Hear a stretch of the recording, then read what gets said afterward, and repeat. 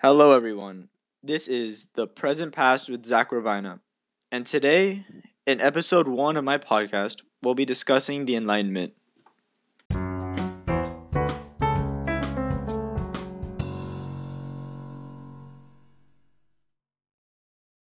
To start off with the Enlightenment, we need to know what it was. The Enlightenment, aka the Age of Reason, was an intellectual and philosophical movement that helped shape modern day Europe and even give some of the US morals.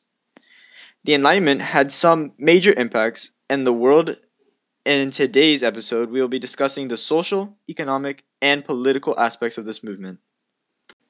To start off with the three main points of this episode, which are social, economic, and political. In today's episode, we will discuss the social influences of the Enlightenment. In the Enlightenment, there are some major social influences. Some of these consist of your natural rights, the fact that every man is created equal, religion, etc. During the Enlightenment, there was a new movement that changed the way a lot of people thought, and the movement was called humanism.